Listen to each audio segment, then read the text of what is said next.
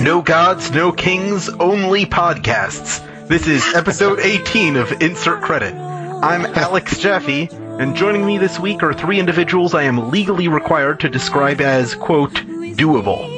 Crooning sensation Frank Sinatra. Hello. Football hero Tim Tebow. Yeah! And third bad guy from the Scott Pilgrim movie, Brandon Ruth. Brandon got the crappy one again. Once again. Well, Tebow's not really that cool anymore, is he? No, it was decreasing levels of coolness. Poor guy. Thanks. You know, that's the comedy rule. Funny, funnier, funniest. Yeah. 2 weeks ago, Frank won the homework competition. Frank, would you tell us about your homework assignment? Oh, yes. So my homework assignment was in 2 minutes or less, each of us should come up with, I said an elevator pitch, which is technically 30 seconds, but, I just wanted to make sure we had some breathing room, because not all of us are elevator pitchers. So in 2 minutes or less, design a game using the Sanford & Son IP. I don't remember if I assigned a target platform. I don't think I did. You assigned it to Vita. For the Vita. For the Vita. It is for the Vita. So I'm ready. Are you ready? Yep. Okay. It's basically Parappa the Rapper. Color forms looking 2D, bendable, cardboard cutout characters. And it's just the Sanford & Son theme song playing over and over again with, you have to use analog sticks. You have to use front touch. You have to use rear touch. And it's just the Sanford & Son theme on like an endless, freakadelic, psychedelic, spontaneous, improvised remix. And you're tapping on the screen and you're bending the analog stick and you're seeing how long you can keep the theme song going. And that's the whole game. Wow, what are the fail states? Is it, It's if you miss a goddamn beat, if you miss a note, it's over. Wow. You got to start over. And the longer you play, the more crazy stuff happens. It's just the camera's just zooming out. You've got Sanford. You've got Son.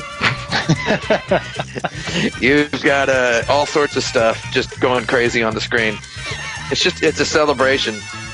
It's like Dyad meets Parappa the Rapper meets the Sanford & Son theme song. That's the game. That's the game I would make, and then I would probably play it all day. Given that the theme song's the best part of the show, I think it's a pretty good pitch. I thought the best part of the show was Sanford faking a heart attack and going, "I'm coming, Elizabeth." That is a really good part of the show. I guess I'll do mine. You don't really have to because mine was so good. But ouch. True, I don't have to. Well, I didn't know what Sanford & Son was until Frank said that we had to do it, and then I looked it up on Wikipedia, and I found out that it's a show, and it's on TV. One of those? Back in the 70s or something like that. So, given that I don't know anything about it, I figured the appropriate route to take would be Frank's good old... I figured I'd take Frank's old not understanding the IP thing and go with a big head platformer starring Sanford and I guess he just has the one son, so player 1 is Sanford, player 2 is Son, and they have a junk shop, so you go through a junkyard stage and then a lava stage and then a moon stage, and then you can use the rear touch to throw junk at people, but you can also pounce on their heads and the end. Yeah. Or can you pounce on their junk? Yes. You can punch them in the junk with junk. Junking. Yeah, the official title of that game is Sanford & Son Junk Pouncers. Yeah, there you go. That's pretty good. So that was kind of, your idea that you just had was obviously like the first one that I had, but I kind of thought you might have it, so I went with something else, and I'm glad I did. Yeah. So I took the approach of trying to stay true to the IP, and what I remembered about it, which isn't much, but I remember that they had a huge junk pile in the front yard. Yes. And that occasionally Fred, the Sanford in Sanford and Son, would kind of go on the top of the junk pile if he was stressed out or something, and it was kind of its own environment up there. So in my game, there are robots invading the world of wherever they live, I forget. And it's up to Sanford and his son to battle them with their junk.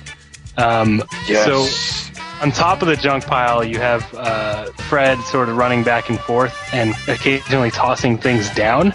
And this could either be played by the computer or by a player 1 or player 2, I guess. And then on the bottom, actually fighting the robots is whatever his son's name was. I think it was Lamont, who can. So he has to catch things that are thrown, and these are random items. I don't know if anyone's played The Passage, which is a game about random things kind of dropping down, but Lamont can catch everything that's being thrown at him, and he can either throw it onto the pile on the left, which is a robot that is being constructed out of junk. So if it's like something useful to the robot, like I don't know, like a blender, then he can kind of throw it into the robot and it'll get attached to his arm and he's fighting the smaller robots. Or he can actually throw it at the little robots that are invading. And it's just trying to figure out really quickly, is this junk good for throwing at a robot or building my own robot? That's pretty good. It's a dynamic decision-making game. Yeah. Mm-hmm. I had a weird kind of... I watched a little part of an episode since I was so in the dark about what this show was. Oh, yeah? And I was struck by something which almost gave me another idea, but I didn't have time to flush it out, which was that it was this weird set that they lived in that was so obviously a set. Like, it was supposed to be their junky house, and it looked like a diorama. It looked like a drama school, a very, very high-end drama school production thing. Right. And that's why Tim's I was game thinking is made that out of cardboard. Right. So something that further investigated the diorama nature of that, using junk to create their world would have been interesting, but probably not a game I would want to play. So whatever. I just want to say before we move on that my pitch was a game that plays like QWOP, where you control each limb of Sanford and you're rated on how accurately you can fake a heart attack. It's pretty good. What you can do, I'm going one further. You have to upload your fake heart attack to the internet, okay, to Facebook, and then you get points for how many likes you get. But other people playing Sanford and World of Sanford can only upvote like 5 heart attacks a day. No, this game is called I'm Coming Elizabeth. Yeah, okay. But okay, it's within the World of Sanford and Son sphere, mini-game sphere. Anyway, there you go. Fantastic. I won this one. Yeah, I think you won. Yep. So this is the Insert Credit Podcast. What I do is I throw a bunch of crazy questions at you guys, and you have crazy questions. You didn't say they were going to be crazy. Well, specifically for this week, they're going to be crazy. All right. It's kind of our theme. And you've never heard these questions before. You're going to answer them as best you can in 6 minutes. Then I'm going to play a buzzer, and we move on. Let's get right to it. Yeah! Okay. Polygon is officially live. Could this be? Oh, yeah? Could this be the start of a golden age of video game journalism? I don't think there's a golden age of anything in the world. Indeed. I think that the world is just made of crap. Okay, I've actually been looking at Polygon pretty closely. Someone's making, I don't know, someone eating chips or something. Stop it. Yeah, that's not me, man. So Polygon, as far as I can tell, their sort of thing is a combination of people want to read really long things about video games on the internet. People want not on Kotaku. No, not on Kotaku, but here. Yeah, want to read really long things, and then they also want every bit of possible news. So I actually counted one day's worth of content. They posted 58 stories. Wow. Damn. Yeah, that's a lot of stories, actually. And they range from like quarterly revenues by the numbers for, I guess, their video game investor audience. I don't know, and like, Doritos is giving out a free Avatar costume with Halo 4. That's the range of their content. So yeah. I don't really understand what Polygon is. I think what Polygon is just a combination of all the other websites before it, which makes a lot of sense given that their staff is basically every video game website before it. Perhaps that's what a polygon is. Many angles. Yeah. It's Greek. Doesn't a polygon also only have 3 angles, though? If it's in the Greek, it's in the Greek. Okay. So that would be a trigon. Yeah, a triangle actually is what we call that. Well, in the video game world, isn't a polygon just a triangle? That is true, yeah. In the video game world, polygon equals triangle. Polygon stories from 3 angles. Yeah. So the press release angle, the news Snark angle. Snark angle, yeah. No, they actually. Yeah, not on Polygon. They're not so snarky. They don't seem to do that. They seem to be attitude or emotion or anything. My perception of this website is that it's kind of run like a newspaper, which I guess is cool in that it's not run strictly like a Doritos advertisement, which is cool, I guess, right? Mm-hmm. Even though they did have that. Man, there was a lot of people on Twitter talking about the fact that they reported on that free Halo costume with the Doritos thing, but I guess I don't know. I don't know. They can't not cover it. It's like, yeah, why not? I'm not. Understand when I brought that one up, I'm not saying that that's not a thing that people should cover on some website. What I was saying is that they're covering that. They've got a huge range, yeah.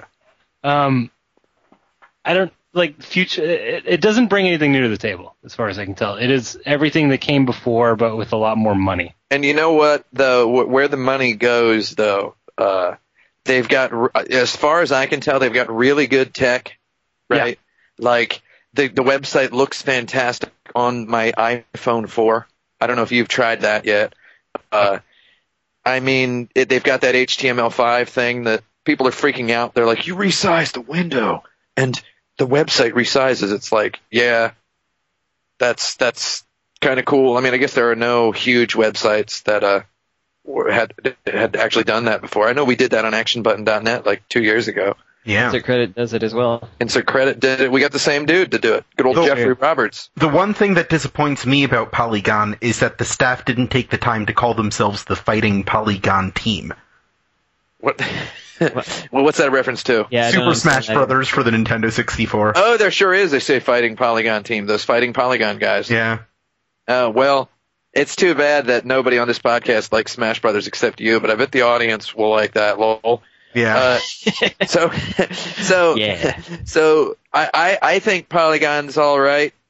I made Justin McElroy. I don't know why he pronounces his name McElroy. Doesn't he understand that's not right? Does he also say McDonald's? Yeah, he probably says McDonald's as well. He probably says McDonald's. I have a friend that's McDolan's. That guy's different. So I made him an offer. I said I would write 1 review a month for $1,000, and he hasn't replied yet. So we'll find out. I said it like 6 times. I think he just thinks I'm insane. So I don't think. I think almost no video game website has much of an identity or knows what it is. I think Kotaku is one of the few exceptions, and that's only recent. I think they kind of know who they are. So I guess my complaint about Polygon is relevant to every other video game site in the world anyway. Yeah. So, well, I see it like they have to build an audience before they can determine the identity, right? But how do they build an audience without having an identity? That's the problem every cable TV network faces. Yeah. You know, like you got to sell ads before you can fund content, you know. Took AMC forever before they could fund a drama show, but they always wanted to. When you figure that out, just have an old sit-down with Oprah. She'll love to hear that. Man, yeah, good old Oprah. She filled a network, though, so... But, yeah, she sold ads, and then where's all that Oprah original programming? Even Oprah's billions have not... Right. Anyway, that's a tangent for another topic, but I think they're right now they're putting up just a whole bunch of content, and people are reading it, I don't know. I'm no website businessman. I could be if you give me 30 minutes and a textbook of some sort. The end. How effective are pre-order bonuses as a marketing strategy? Only when they're really cool ones. What's a really cool one, Tim? Like if Assassin's Creed 3 came with like a necklace. Yeah. That would be pretty cool. Did you guys see that that cognac fella on the internet? He was talking about how the Assassin's Creed logo looks like Tingle's face. Tingle from that Majora's Mask. Yeah. Oh yeah. Yeah, it looks like him a lot, and that's kind of Oh funny. hey, I never noticed man, that. so this game dish ownered that I'm playing. It's about owning dishes. There's like early-ish in the game, you have like this dream sequence where a guy gives you magic powers because the game wasn't cool enough without them. The game actually is cool enough without the magic powers.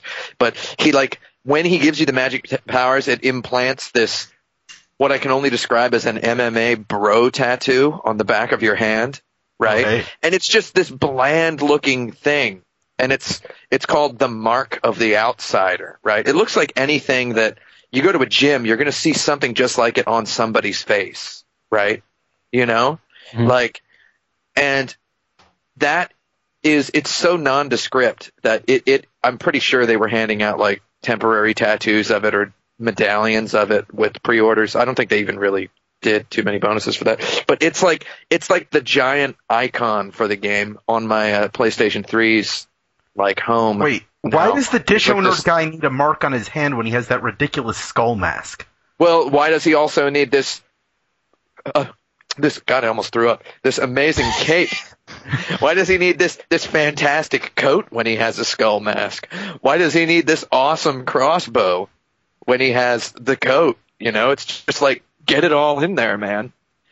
Why does he need to look like anything at all when you never see him? I think pre-order bonuses that are decent are hard to come by.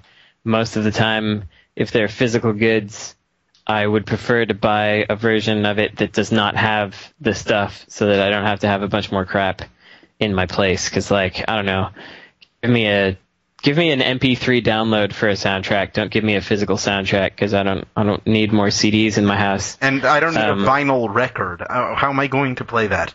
Okay, I would take a vinyl record though. At least it's good. Sorry.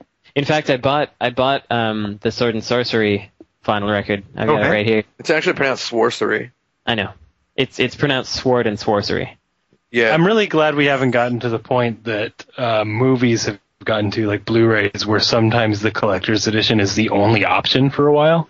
Yeah. Oh, no, that does happen. Like Death Smiles, for instance, on the Xbox 360, you could only buy it, at least for a while, with a giant Xbox 360 faceplate. It's like, great, cool. There's something for me to throw away. Thanks for that, Wait, I guess. when did Death Smiles come out? Like 2 years ago? They are still making Xbox 360 faceplates as of 2 years ago? Yeah. Hey, don't blame me, buddy. Whoa. Yeah, they still do it. I thought they abandoned that in 2007. I don't know. I thought that with the Xbox Slim they would have canceled it or stopped doing it. Yeah, because no. you can't customize a Slim, right? Right. Well, but I think the Elite had only just come out 2 years ago or something like that. Was it 2 years ago? I don't know. Maybe I should look at the back of this box and see let's do that one later. I think what Blu-ray were we looking at yesterday, Frank, at Target that had a whole bunch of crap in the box? Oh, what was that? I don't. It was just some Blu-ray. It's this special edition. It's in this giant box. It's like any hit movie does that now. I don't think the Avengers did that, but I don't know. My complaint was when Citizen Kane came out on Blu-ray. I just wanted Citizen Kane on Blu-ray, and the only way to get Citizen Kane on Blu-ray was to get this huge 3-disc set, and discs 2 and 3 were the same discs 2 and 3 I had when I bought the DVD 5 years ago, and they weren't even Blu-rays. Yeah, exactly. That was stupid. So I didn't buy Citizen Kane on Blu-ray for a really long time until I could get the disc-only version. But what is a good pre-order bonus? I've never had one. DLC, I'll tell you one I liked. Armor. Yeah, basically DLC. I mean, it's annoying because it feels like they have content that they're withholding from you and deigning to allow you to have it because you pre-ordered it. But I think it's pretty hilarious when different stores offer different pre-order bonuses, so that nobody is happy. With Pokemon Conquest, there were some extra Pokemons that you could get if you pre-ordered it, and you'd just get these 5 Pokemon unlocked. And it wasn't that you could instantly get them; you just had the ability to get them now. And I don't know. I thought it was worth it because I was going to get that game anyway. But that's the annoying thing about it to me. It's like it's not going to make me buy a game, but it might make me pre-order it if I know for sure I'm already going to get it. And so it only serves GameStop. Damn it! GameStops. I cannot get it right on the first time. GameSptoptp. It only serves Gamesptop's needs, and not the consumers, and that's.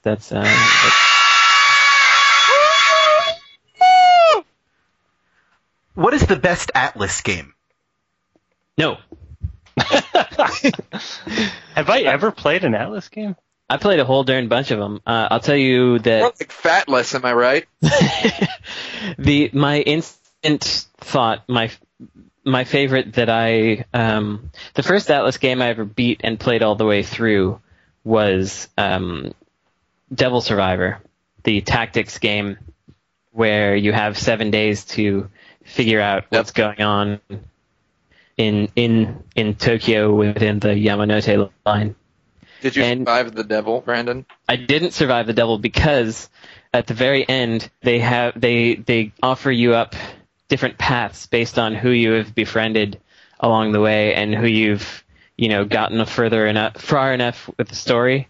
And I had gotten all of the possible endings, and I had this kind of paralyzing indecision, and I couldn't decide, and so I randomly I didn't like any of the potential solutions, so I just randomly chose one, and then it turned out that I had chosen the hardest one that was basically impossible to beat without an FAQ, and then I didn't play it anymore. But I basically beat it. I mean, all I had was that last thing. But I also like Persona 3. That's a good game. That's a fun game for playing. I think if you didn't survive the devil, I think you got a GTFO this conversation, Brandon. Right. Oh, darn it. The rest of us survived the devil. No, you didn't. You know what game I liked was that Shin Megami Tensei Strange Journey. Did you guys play that? Nope. Nah. I don't like the first person stuff. Oh, you don't like it? You get scared? Is that it? Yeah, as per our discussion last time, I get scared. Did I even finish the thing that I was saying last time? No, you didn't. The 2600 games scared me that did that. And oh yeah, no, I did finish that. Anyway. Yeah, you sort of did. I get lost. It's not the scaredness. I definitely 100% immediately get lost. I was just trying to play that last Express game.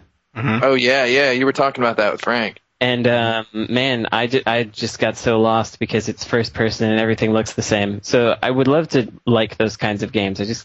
I can't. But you wouldn't like to love them. That's right. Yeah, I thought Strange Journey was cool. I thought the Game Boy Color Shin Megami Tensei game was cool. Did you ever play that? Mm-mm. For like Persona 3. I mean, people love that game.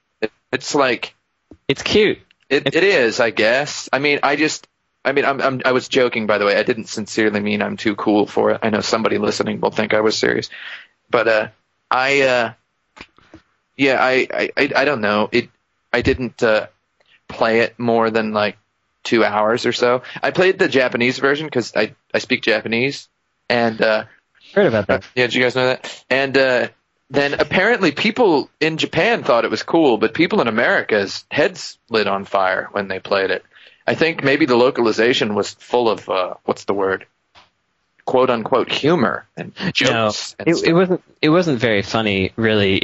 I think it was just that people had been waiting for years to feel like they were in what they think an adult anime is, which means, it's for 14 to 15-year-olds instead of, 11 to 12-year-olds. And this game definitely gave you that feeling like you are involved in and you're having an effect on an actual anime. And so they were feeling like they were involved in that. That's what I think is. And I mean, I'm not saying that to disparage it either, because I got all the way to the final boss battle of that thing too, but then I didn't finish it because I hate at the ends of these games when they're like, okay, this is your last chance to do all of the stuff that you could possibly do in this game, because then it's the final battle. And then I think, oh my god, I have to finish all the little mini quests and all the side things, and then I just give up. I played Persona 2, actually, all the way through. Persona 2, Tim? There were 2 Persona 2s. I played Persona 2 Innocent Sin. Was that the second one? There were 2. Was it the second Persona 2? I played the second Persona 2 in Japanese, with not very much understanding of the language in 2002. And I played it around the time I was also playing Dragon Quest VII. Was it on the old PlayStation? Yeah, the old PlayStation. I had a good old time with that. I liked the weird kind of card gamey nature of the battles, but it didn't really grab me. I mean, I actually legitimately like the Saga games, like I want it to be full weird or just a little bit weird, I think we would be doing our audience a disservice if we didn't mention Widget on the NES. Oh, that's a good game, god darn it. That is a licensed game based on an American anime called Widget. An American anime. American anime, that's right. American animation. It's a licensed platform game where you run around and you shoot, and the character has a really large head. So that's a good game. I like big heads. I like Widget. I think if Patrick Miller were here, he might say Guilty Gear, because Atlas published Guilty Gear on the PlayStation. But yeah. Of course they didn't develop it, but that's... Can I make a joke, guys? Can I make a joke? Sure. Do it. My favorite Atlas game is Where in the World is Carmen Sandiego? Oh, that's good. That's real good. That's god darn fantastic. That was brilliant. Give this guy a raise. Explain Dishonored to your mom. Oh, man. Hey, Mom, this is a game about a dude stabbing people in the neck. Mom, this is a game about a guy who's invisible when he leans. He's invisible as long as I've pressed this button first. Yeah, if I press this button, I can basically do anything. And then if I press the button again, I can't do anything anymore. I can do some stuff, but I have to be careful about it. The end. Yeah. So, I was at a cinema the other day, and there was a poster for a movie called Tai Chi Zero, right? Sure. Which Lord knows what it is, but the prequel to Tai Chi 1. Oh yeah, that's right. So it says on the poster, it's apparently a steampunk kung fu movie, right? And it's made by the guy who made Shaolin Soccer or whatever, right? And so on the poster, I know it's a steampunk kung fu movie because of the imagery on the poster, and also because the word steampunk is on the poster. It describes itself as a steampunk kung fu movie. Oh boy. So I guess I would describe Dishonored to my mom as it's a steampunk first-person shooter, because steampunk is now a word that people's moms must know. Right. Yeah, I mean, everybody that goes to Burning Man has a mom. And they have probably had to explain their outfit. Yeah, I guess it's not true. They were probably spawned from the Dust Bowl. Good old burnings. Yeah. Yeah, so I would tell... yeah? I would tell my mom that it's proof that video games are art, because it's got really cool graphics. Yeah. Sure. I would also explain to my mom that this is a game where you can equip magic powers, and you can use a heart. You can use a human heart with a clock sewn onto it to find glyphs hidden in walls. Okay. Why don't I hear the argument that video games are art because video games are pretty? People say they've got art in them. Right. I actually like this Dishonored. I'm actually enjoying it. By the way, I haven't finished it because Lord knows I don't have 20 hours to sit through something anymore. You know, I did just watch all of the show Freaks and Geeks and all of the show The Office. NBC's The Office. NBC's The Office.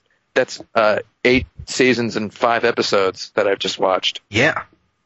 So I only have time to have those things on in the background while working, not to sit there and stare and interact with something. But I've enjoyed the 6-ish hours I've put into Dishonored. I haven't played it yet because I was going to borrow Tim's copy, but and Tim is borrowing that copy from Ben Burbank. But Ben Burbank. He's not done with it, and so there you go. I haven't played it yet, but my friend Harvey Smith worked on it, and he worked on that. He worked on that Deus Ex before. That would make you more of a disborrower than a disowner. Yeah, that's right. Oh, baby. Did he work on Deus Ex or Day of Sex? Because I like the latter a lot better.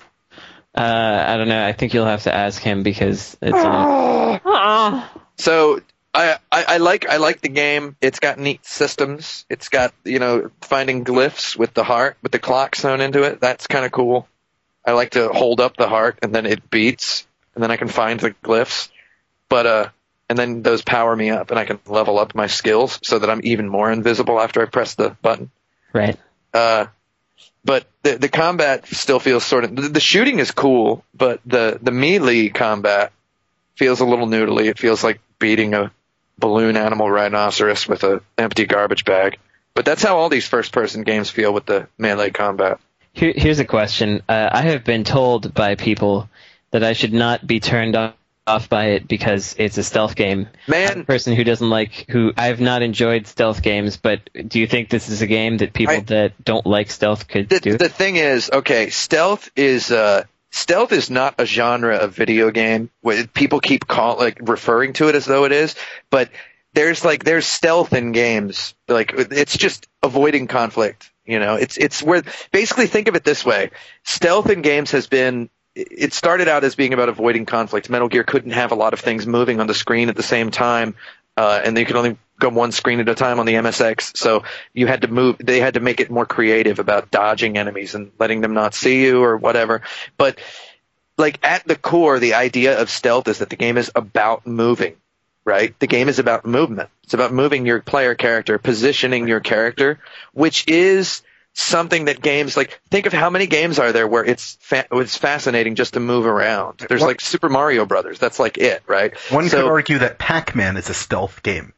It sort of is. Yeah, it's a stealth game that turns into not a stealth game when you get empowered with the power pellets. But Dishonored has every quote-unquote stealth set piece is some really tight little puzzle-sized level, whereas Metal Gear was, for example, is something a little bit different from that. It's not about these tight little skirmish set pieces that are they're kind of like Gears of War or Uncharted firefights, I just don't like waiting around. There's not much waiting. It's mostly about running, ducking, it's sliding.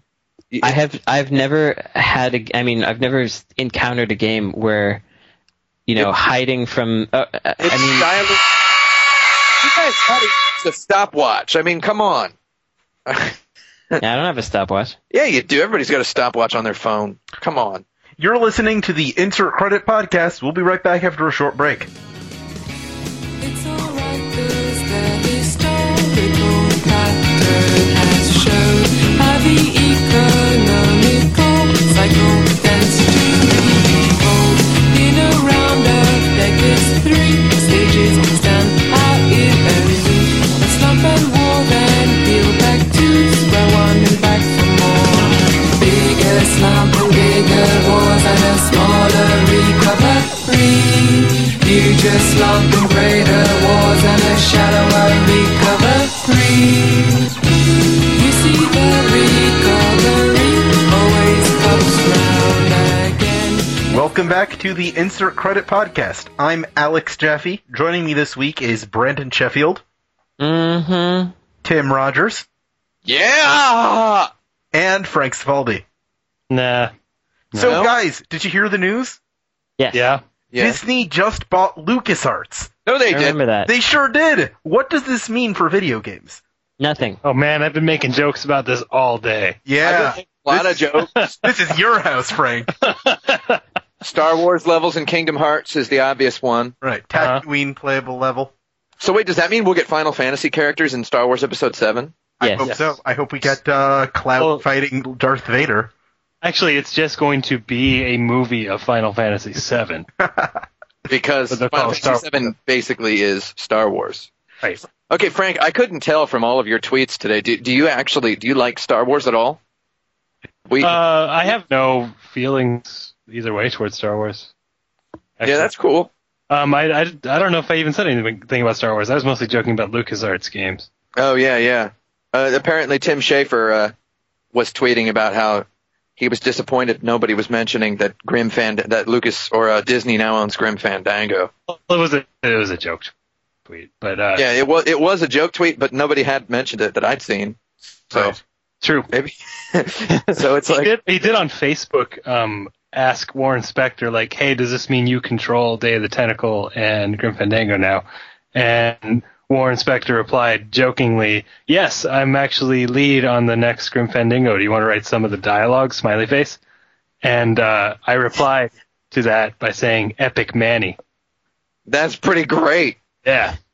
And then Warren Spector liked it, so that was pretty cool. Yeah. I Tales shook of Warren Facebook. I shook Warren Spector's hand once, so I win. Sorry.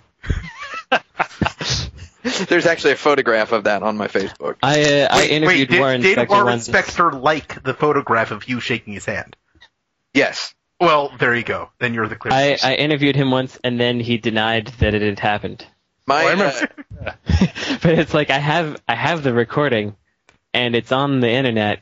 Yeah, that was right before Junction Point, right? He was like working on something else, and he talked Yeah. about it.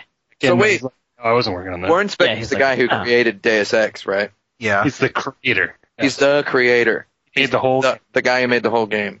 Who was the guy yeah. was he the guy who said he wanted to make a DuckTales game, or was that somebody else? He wanted Yes. to move on from Epic Mickey to a Scrooge McDuck video game, which would Yeah. have been really, really awesome. Sure. Yeah, It would have been like a Carl Barks Duck universe sort of thing. I Would don't have know. been Deus Duck. It could have been called. Frank, I believe you're referring to what is popularly known as the Duckiverse. Oh, I'm sorry. The yeah. Duckiverse. Yeah. Yeah, get it straight. Watch Here's the my episodes here's of my Darkwing. conspiracy. I have a conspiracy theory, by the way. Yeah. So you may remember Howard the Duck I back love Howard the Duck. in the 70s when we were all hanging out. Sure. Howard the Duck.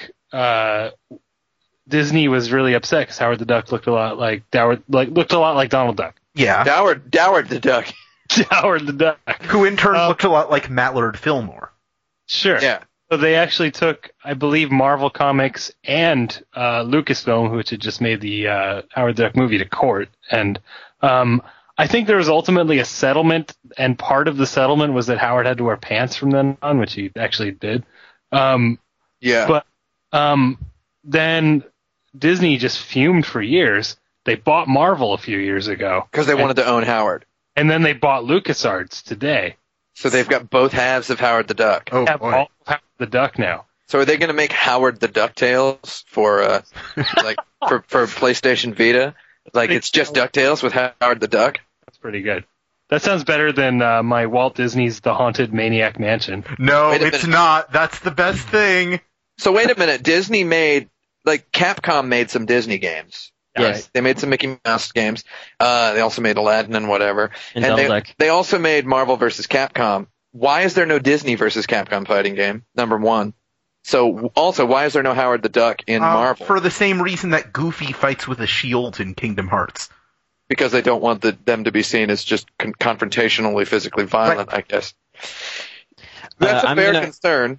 I'm going to point out something weird, which is that the new Epic Mickey game for the 3DS or whatever is probably going to be pretty good because it's by Dream Rift, the guys that did Monster Tale, which was really fun. It has really nice sprites. Monster Tale was really fun if you, what do you call it? I'm not going to finish the sentence, I'm sorry. Okay, thanks. That's nice. I wonder if LucasArts is going to continue on as a developer after this, because they do have that studio has been a complete train wreck. They're killing it. Obviously, they're going to ship this new Star Wars, 1313. They're going to ship that, and then they're probably going to dismantle whatever's left. Yeah. They said on the conference call, regarding video games, we will continue pursuing, social and mobile games, but we won't be doing console games more than likely, though we may license out properties to other people to make console games. So LucasArts is basically a console game company. Yeah. So unless they, for whatever reason, keep those guys around to make social games, which I really doubt, I'm pretty sure LucasArts is dead.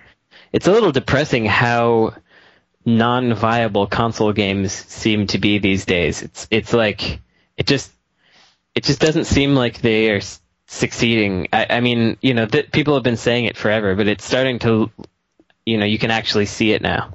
Mm-hmm. Yeah, I mean, the problem is there's no middle market anymore. Yeah. There's only just high end. There's a lot of talk lately about AAA mobile moving up. Considering the differences between Portal and Portal 2, what expectations can we extrapolate for Portal 3? I have actually never played Portal 2, and I really, really don't want anything resembling a spoiler, because it is on the very top of my pile of games to play when I have time to play something that is not work-related. Then should we just not... Spoiling. Okay. No, I can do it. No, let me tell you everything you need to know without spoiling anything. I don't want any spoilers at all, because it's like I consider it like a holy experience. I want to play that game so bad. Why do you get to do it? They took long. Why do I get to do it? Frank gets to do it because he won the competition 2 weeks ago. He's the king of Insert Credit. I'm the king of 2 weeks ago. Anyway, keep going. Just let's go. It's the same basic mechanics from Portal with some new stuff, but they made it more like Half-Life, where you are journeying through environments and a story, and it's kind of more of a narrative that you're going from beginning to end with. And I heard there's fluid physics a lot in there. There are. So that's the thing that I was going to do. So that was why I was getting cranky about Frank doing it, but he didn't do the thing I was Frankie doing. about Crank. Yeah. Getting Frankie about Crank, yeah. So I'm glad you made that joke, because I was about to. So in the first Portal, they went to Digipen and they got a hold of Kim Swift and her cohorts, because they had made this game Narbacular Drop, and then they wanted to turn that into a game, and that became Portal. So then, for Portal 2, they're like, well, I guess we better go back to Digipen and find some more kids. And they went back there and they found some other game that had some fluid physics thing. Then they hired them, and they put them in the team and made Portal 2 out of that. So basically, what they're going to have to do is they're going to have to go back to Digipen in Washington, and they're going to find a new team that has done a different thing. And then they're going to make Portal 3 out of that. So some kid that is, looking to impress Valve and get into Portal 3 has been working hard on some weird source engine thing that will have, some new physical or lighting based or some sort of deal twist. And then Gabe Newell's going to show up, and he's going to gobble them up into the studio. Literally. Yeah. So it's going to be like okay, you're going to have the portals from 1 and the fluid stuff from Portal 2, and then a new thing where your character can put their thumb in their mouth and then blow really hard and then blow up and float. I'm all about games where you can blow really hard. Yeah. I would say there are a lot of the video games that are that are just kind of, what do you call it, execution based sort of sequel iteration kind of thing, right? So why not? I mean, I'm pretty sure Portal 2 is not this game, but why not like a Portal set in like a city, and you're like escaping, and you're outside in like a New York City, like a Portal Mirror's Edge. Yeah, you can like shoot a portal onto the top of a skyscraper like 10 miles away. Yeah. That would be pretty cool. I haven't played Portal 2 either, so I don't know if they do that. It's also pretty close to the top of my list of things to play later. Yeah, it's at the very top of mine. Because I know how short it is. Yeah, that's the thing. Also, I'm really smart, and I beat Portal 1 very quickly. Ooh. So I feel like I can probably beat Portal 2 very quickly. Yeah, it's like a couple days. Yeah. Yeah, it took me like 3.5 hours or something like that to beat Portal 1. Yeah, I mean, that's why I was excited for 2. It's just like, good, another sort of like movie game, where I have a very short experience and then I like it and then I'm done. That's why I got Speed Cops. Speed Cops. I gotta give you that back, yeah. I guess I want that. I did pay full retail price for the first time. Man, FRP. I liked Portal 1 because I beat it and then I recommended it to a bunch of people and then that was it. I think Portal 3 is going to be like even more fan servicey in that it'll be even more like a Half-Life game. Oh boy. And I think Tim might be kind of onto something. They might be converging their universes, possibly. I wouldn't be surprised by that. But one question I have. They got to keep the humor in one that, Half-Life doesn't have the humor, so. Yeah. They got to keep Eric Wolpaw on the writing staff. So I do have a question though, because with the first Portal, it's like Porta 1, right? That's how you spell that, Porta 1. Yeah, Porta 1. Then you got Portool. Yeah. What are you going to do with 3? That's not Threordle. Portale. Throttle? Portale. Thrordle. With the 3 being the E is 3. That's it. Portale? Yeah, sure. Okay. Yeah, that's what it's going to be No, called. I think it's going to be Portal, like 3 L's. Oh, man, yeah. It's the one. Portal. Yeah. Maybe it'll be about something that will allow you to. There's a mechanic that lets you multiply things. Oh yeah, like there's a calculator in the portal gun. Yeah. So you can actually teleport an object and then make temporal distortion that makes 2 of them. Did you guys play that Misadventures of PB Winterbottom game? I played it for 45 seconds or so. I looked at some screenshots once. That's pretty much. I've heard the name of the game in conversation before. Oh yeah, no. I played like an IGF demo or something. Yeah. Yeah. The first puzzle in that didn't really grab me. Yeah. Some of the mechanics were a bit obtuse, I felt. Well, in fact, the main mechanic was a bit obtuse, but that was what they were trying to do. Multiply your character so that you would have a bunch of...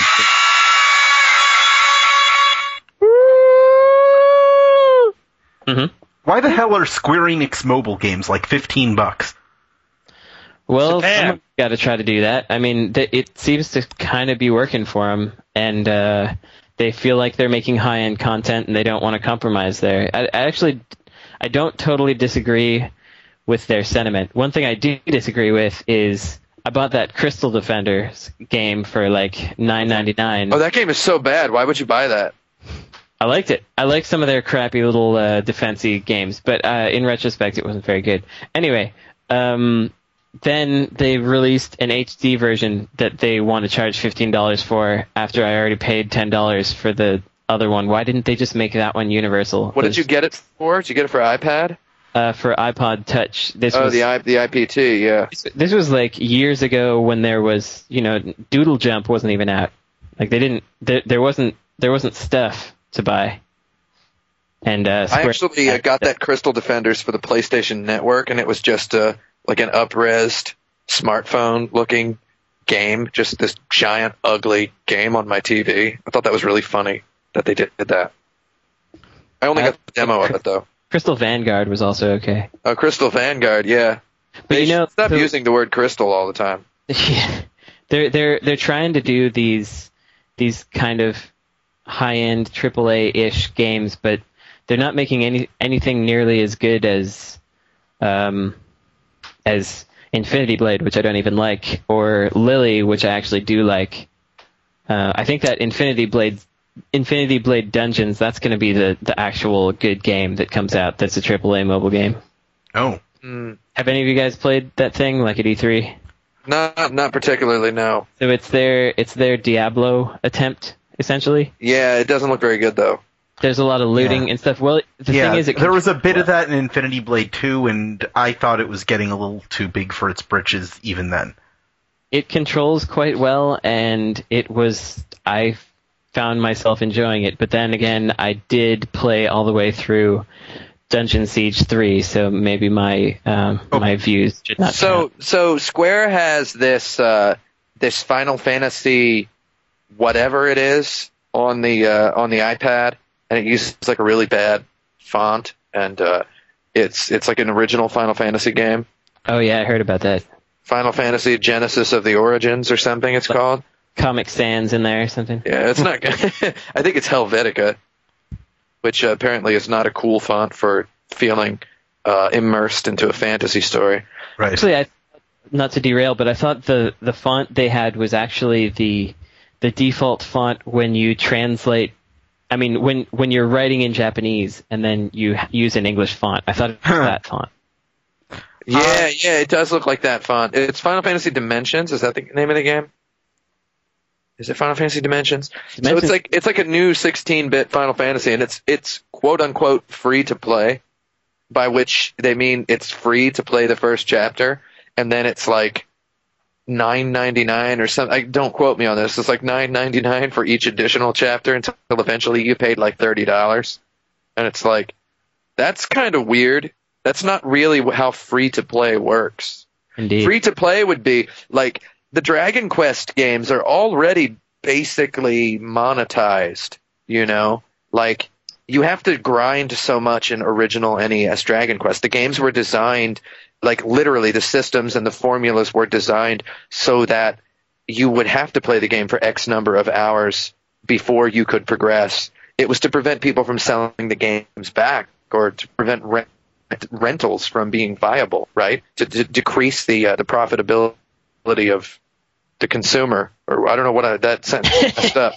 That sentence was messed up. We got what you meant, Tim. But what I'm saying is that they were designed to be slogs, right? So they're basically already monetized. It's like make that free.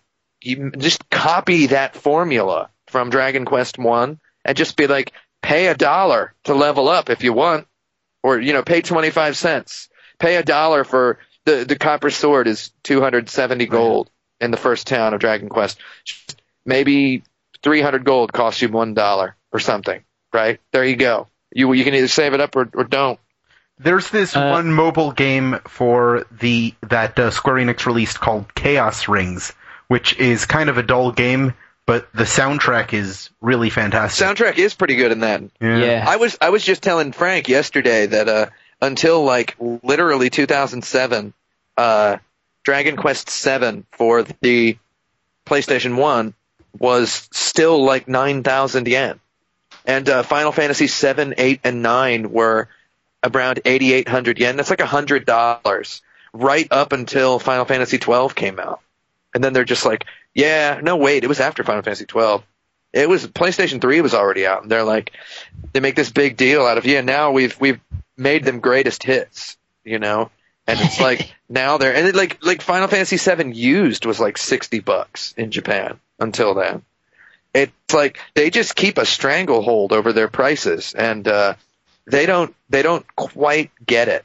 Yeah, it's kind of funny because you notice a very precipitous drop in console sales and or software sales for console in Japan over the last several years, and everyone's like, yeah, I guess, players are just interested in doing something else. Doing something else. A pretty astute analysis, guys. No, but just to finish that thought, but it's pretty clear that they are driving it that way when iOS things are cheap, and those are just retardedly expensive. Okay, guys. Who is the P.T. Barnum of video games? P.T. Barnum, everyone making video games. Oh boy. Everyone in AAA has the sucker born every minute man. Okay, maybe not. P.T. Barnum we think of as a great promoter, right? Yeah. Most video game blogs. Wow, yeah. Yeah. He was a promoter, but he was also a presenter. He did represent the acts he was promoting. Yeah, so do blogs for the most part. I guess so. What I want to say is Doritos is the P.T. Barnum.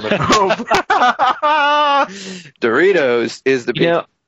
I might submit that Peter Molyneux, at least until recently, was the P.T. Barnum, because I mean, Barnum may have been more ill-intentioned, but he was trying to sell a fantasy that was larger than life and greatest. Yeah, larger than what you were actually going to get. Yeah. And he knew that you weren't actually going to get that, but he may have pretty much believed that you were going to, have something close to that experience, or as much. I don't think he stopped doing that, though. I think it's still him. Molyneux, yeah.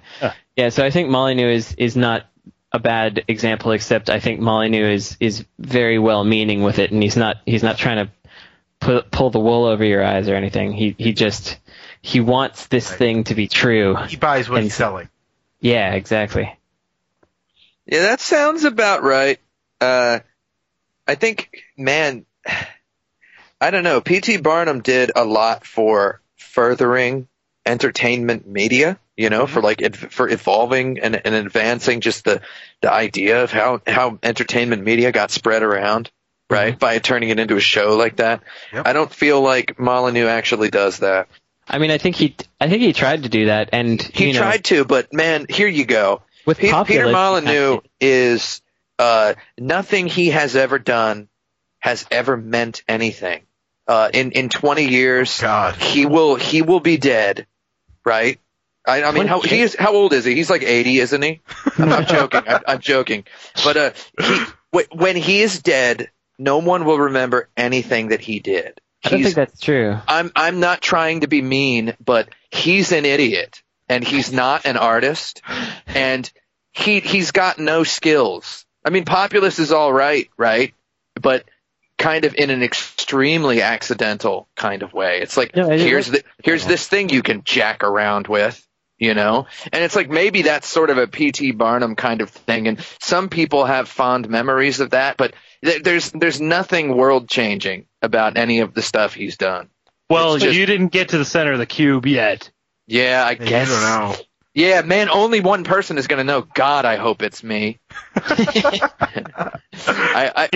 need to find out if I'm wrong. They apparently submitted that game about 30 days ago. Yeah, they're sitting on it. They've got to have it approved, and they're just holding. Apple probably won't approve it until they themselves know what it is in. That's kind of what I'm wondering. That could be it. And they approve it without knowing what's in the box? Yeah, for all we know, it could be a vagina. Yeah. Looks like Curiosity killed that cat. Oh. Yeah, there's a dead cat in there, man. Yeah, there's a dead cat in the goddamn box. That's what it is. Oh my God! It's a YouTube video of a cat dying. It's a YouTube video of Peter Molyneux stomping a cat to death. And then he looks at the camera and he goes, "That's what you want. That's what you like, isn't it? God darn it! That's what you."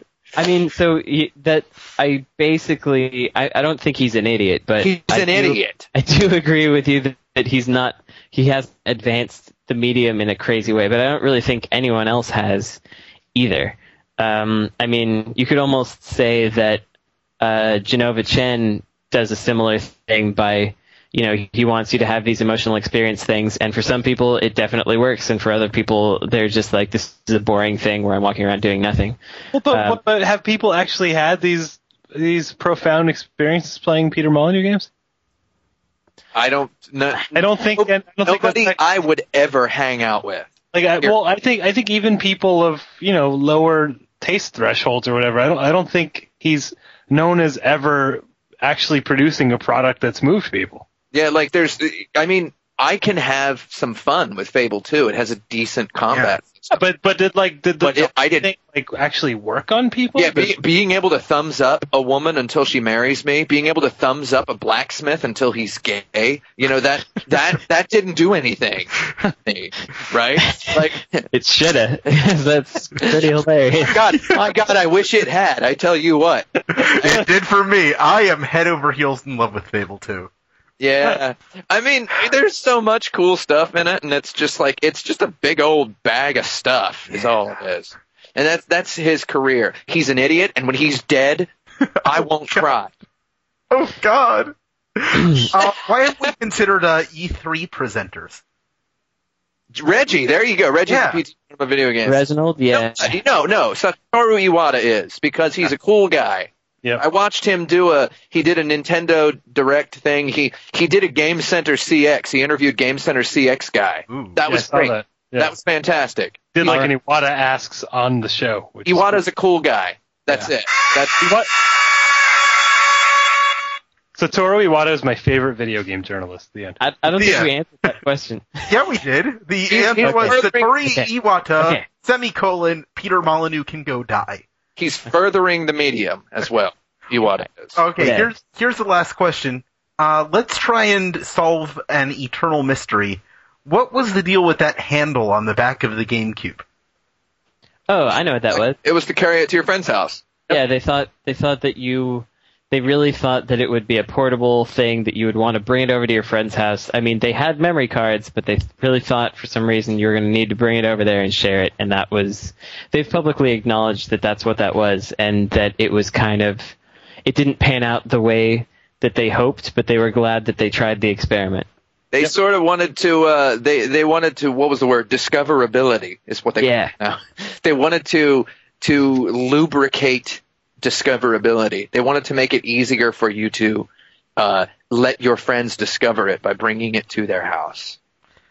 So I have not gotten rid of my GameCube. I was thinking about doing that a while ago, and then when the Wii came out and it turned out that the Wii could play GameCube games, I was like, maybe I should just get rid of this thing. But they were only buying them for $30, and I realized I have a Game Boy player on my GameCube. Oh yeah, So- that's fun. I've Well, you got got to keep it now because the Wii U will play Wii games, but not GameCube games. Right. Yeah, Well, so there you go. Again, not that there are any GameCube games I need to play, but Right. Wind but Waker. there might be. Yeah, Wind Waker. He's not gonna play that because Nintendo made it. So Wind Waker's all right. Super Mario Sunshine is a curiosity, and that's it, I I guess. played it. I hated that game so much. I just said it's a curiosity. I didn't say I like it. No, I was just saying. In case you thought I hadn't played it. Oh, yeah. Well, there you go, Dan.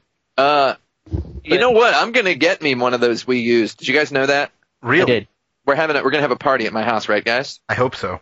On Yeah. the 18th. Wait, the 18th. I won't be. I'll be in Shanghai. How long are you going to be there? I don't know how long. I've never asked. I haven't asked. I'm leaving for like 18 days. Oh, 18 Ds. Well, me and Frank will have a party then. Okay, I'll have a cry time. We'll in- have Christian Nutt and Patrick Miller will come over too. how do you plan on getting this thing? What do you mean? The Wii U. I'm gonna walk over to GameStop and buy him one. That's not. I think they're all pre-order sold out and stuff. Are they? Yeah. I'm pretty They- sure they- this is like the hot item. They stopped pre-orders like 2 months ago, was it? All right. Like a week after they started. You're gonna have to go to Target at midnight the day before or something. Oh man. Well, Frank, here's a better idea. You got a car, right? Leave the engine running, and we just jump somebody. Oh God! I'm gonna get one somehow, and we're gonna have a party at my house. And we're gonna videotape it, and we're gonna put it on the internet of us playing this video game. How about it? I'm probably going to be able to buy one in Shanghai with greater ease. But it will be an Asian region though. Yeah. I think there's gonna be a lot more games in the U.S. I'm just thinking, man. So guess what, guys, about the What? Wii U? What? The games are goddamn 1080p. Did you know that? Yeah, it's a bunch of P's they got in there. They've actually Over 1,000 Ps. they've cracked 1080p. Nobody was able to figure it out. You know, we had Ridge Racer 7 in 2006, and now we have like more games that are 1080. Everything's 1080p on that Wii. That's amazing. It was really interesting reading them talk about fighting lag between the Wii U controller and the screen. Yeah. They had to figure out, because HD TVs have lag from your console already that has to be dealt with, and then you have to get the correct amount of lag from that responding to the extra lag from your controller deal. It's kind of an That's interesting where the old sticky friction comes in handy. stiction. Yeah, stiction is it buffers stuff. Trademark action button. Yeah. You can you get a little bit of a sticky friction. You hit somebody and then stuff pauses and flips around, and then it should actually help with lag. That's Capcom actually talked about that with Street Fighter 4 was being played on those LCD screens. It's true. Good old Street Fighter. So this is why the GameCube had a handle, right? Yeah, it had a handle to make discoverability easier, and then the Wii U doesn't need a handle because your house is the cool place. Mm-hmm. I like to think that Xbox and PlayStation 2 had online capabilities, and the GameCube had a handle instead of that. With the Xbox, your why do you need Live when you have a handle? Your LAN cable was the handle on Xbox Live. With Wii U, the controller, the Wii U controller, is the handle. Yeah, so you can carry it around on the street. And with the Xbox Kinect, your body is the handle. Yeah, the Wii had two handles. It had the nunchuck and the Wiimote and the straps. Mm-hmm. It has strap. All kinds of handles they got. It was like so you could I wonder if anybody ever walked out of their house locked up, headed out to the car, and had their Wii controller hanging off their wrist. Do you think that ever happened? Yes, No. I do. No, I'm pretty sure that happened to some. No one ever used the straps. So yeah, they just. I remember seeing that. There are definitely people who use the straps. I'll admit I used the strap. You know, the only time You know what I mean? Oh god, I had to use the strap every time I played the Wii because every time I played the Wii was at E3 and the Nintendo people forced you to. Oh yeah, they're like, Yeah, please put that on there. Yeah, they're like, oh no, you're gonna have to put that on there. It's very dangerous. Can you? I've never used the condom thing they released later. Oh god, it's so gross. It feels disgusting, and it gets so dirty so fast. It gets so warm. It's like like it came from the inside of a child.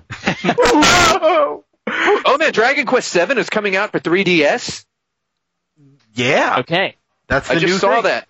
Well, there you go. This has been video game news.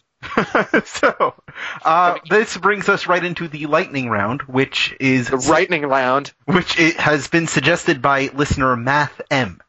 Mathem. Yeah. Math. So here's what we're gonna do. Okay. Each of you is going to pitch me game ideas or projects to relay to my dearest brother David Jaffe. Okay. Each of you has 1 minute to do it, and whoever does the best one is this week's king of insert credit. What is Wait, so your brother? Are you talking about?